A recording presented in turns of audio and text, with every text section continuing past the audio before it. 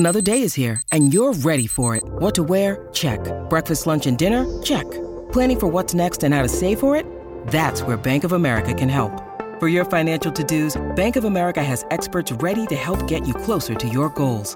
Get started at one of our local financial centers or 24/7 in our mobile banking app. Find a location near you at bankofamerica.com/talktous. What would you like the power to do? Mobile banking requires downloading the app and is only available for select devices. Message and data rates may apply. Bank of America N.A., member FDIC. When you need mealtime inspiration, it's worth shopping Kroger, where you'll find over 30,000 mouth-watering choices that excite your inner foodie. And no matter what tasty choice you make, you'll enjoy our everyday low prices, plus extra ways to save, like digital coupons worth over $600 each week. You can also save up to $1 off per gallon at the pump with fuel points. More savings and more inspiring flavors make shopping Kroger worth it every time. Kroger, fresh for everyone. Fuel restrictions apply. The following podcast contains audio extracted from videos on the Harry Potter Theory YouTube channel. Hey everyone, welcome to another installment of Harry Potter Theory. Today we'll be discussing the theory that Professor Albus Dumbledore, famed wizard and beloved headmaster of Hogwarts, was not actually a wizard at all, but death incarnate. If you're familiar with the final installment of the Harry Potter series, then you're likely well aware of the Deathly Hallows. After all, that final installment in both novel and film form is called the Deathly Hallows. But just to make sure that we're all on the same page, here's a quick recap of what the infamous Deathly Hallows are, where they came from, and what they stand for. The Deathly Hallows are 3 fabled magical artifacts, all of which are featured in a rather popular children's book within the wizarding world called The Tales of Beedle the Bard. Included in a collection of similar stories, the fable is known as the Tale of the Three Brothers, in which there are 3 clever wizards, all of whom are, you guessed it, brothers. As the story goes, in attempting to cross a dangerous river, the men used their magic to make it safely to the other side. Death, who was used to claiming the lives of those who tried to cross this particular river, was furious that the 3 brothers had not perished in their crossing. In an effort to try and take their souls at a later date, Death appeared before the men and pretended to congratulate them, offering them gifts of their choosing, all of which had the capacity to hold incredible powers. The eldest brother, an arrogant, power-hungry wizard, asked for a wand stronger than any other. That very same day, after using what would become known in legend as the Elder Wand to duel and defeat another wizard, the eldest brother happily fell asleep, only to be murdered in the night, the wand stolen before dawn. The second brother, whose beloved had died not long before meeting Death, asked for an item that could bring people back from the dead. Death granted him a stone, the Resurrection Stone, that was able to do just that, and the brother used it to bring his former beloved back to the world of the living. What the middle brother hadn't anticipated was how miserable his former lover would be in a world that she no longer belonged to. She was cold and separated from him by a veil, and so, instead of continuing to suffer in this world without her in her material form, he took his own life and joined her in death. The youngest brother was a much humbler man than his older brothers, and did not seek an additional way to best Death. Instead, he asked for a way to hide from Death, so that he could live out the rest of his life peacefully. To fulfill this request, Death reluctantly gave the youngest brother the most powerful cloak of invisibility ever known to exist, one that even Death couldn't see through. And so, as the story goes, the 2 older brothers lost their lives to Death soon after crossing the river in which they had first bested him. But the youngest brother lived out a long and happy life, eventually taking the cloak off to greet Death as an old friend, and passing the invisibility cloak onto his son.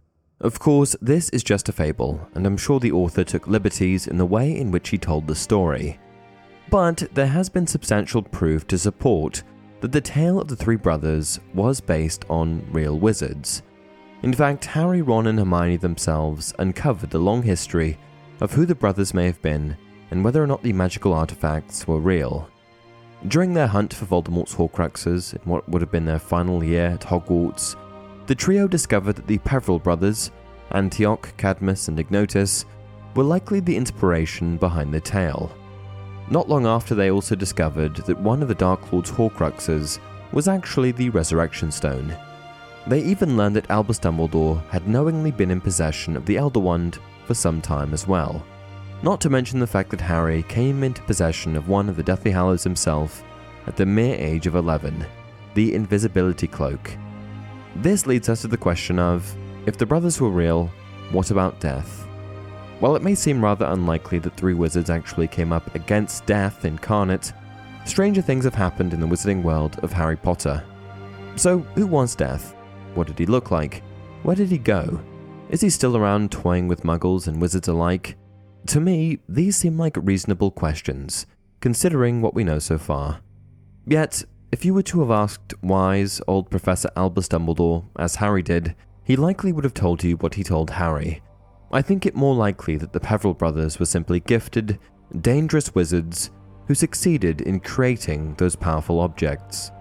In other words, according to Dumbledore, death was not a person, but simply a concept designed by the author of the tale of the three brothers to make an exciting narrative. But wouldn't that be a convenient thing to say for someone who perhaps knew more than they were letting on, and didn't want anyone to know the truth? For what if Professor Albus Dumbledore was Death? In many tales, Death with a capital D is not an actual human being, but a concept or force in the world that rules over and thrives on the death of people. In the tale of the three brothers, however, he is the personification of death. He is recognizable to the wizards as Death incarnate, and answers to the name by which he is known. So, wouldn't that mean that if Death took on a physical form, he would be recognizable as Death? I don't necessarily think so. What if over the centuries he chose to be a little more discreet? This would make sense, since when he met the Peverell brothers, it was the 13th century, and all things mystical and magic were a little more out in the open. But by the time the 20th century rolled around, the International Statute of Secrecy had been in effect for about 300 years. And if death was an actual presence in the world that can take on a physical form and communicate with the living, I would imagine that as time went on, he would have found that he needed to be a little more careful. I personally think that over the centuries, death would have met with mortals in many different forms. Of course, at first, he started off in his true material form as Death incarnate, as the Peverell brothers met him. But as time went on and he had to be more discreet, he started to change his appearance in order to not become a target of both Muggle society and the wizarding world. In the late 1880s, what if he decided to wreak havoc by entering the world as a member of the Dumbledore family, assuming the form of one Albus Percival Wulfric Brian Dumbledore? As Albus, he was given the opportunity to toy with the imaginings of a young, power-hungry Gellert Grindelwald, fueling his ambitions for total control of the wizarding world and leading him to the idea of the three fabled gifts that he, as Death, had once bestowed upon the Peverell brothers. And if Grindelwald had been successful in his attempts to take over Muggles and magical society, imagine just how much death there would have been on Gellert's way to glory.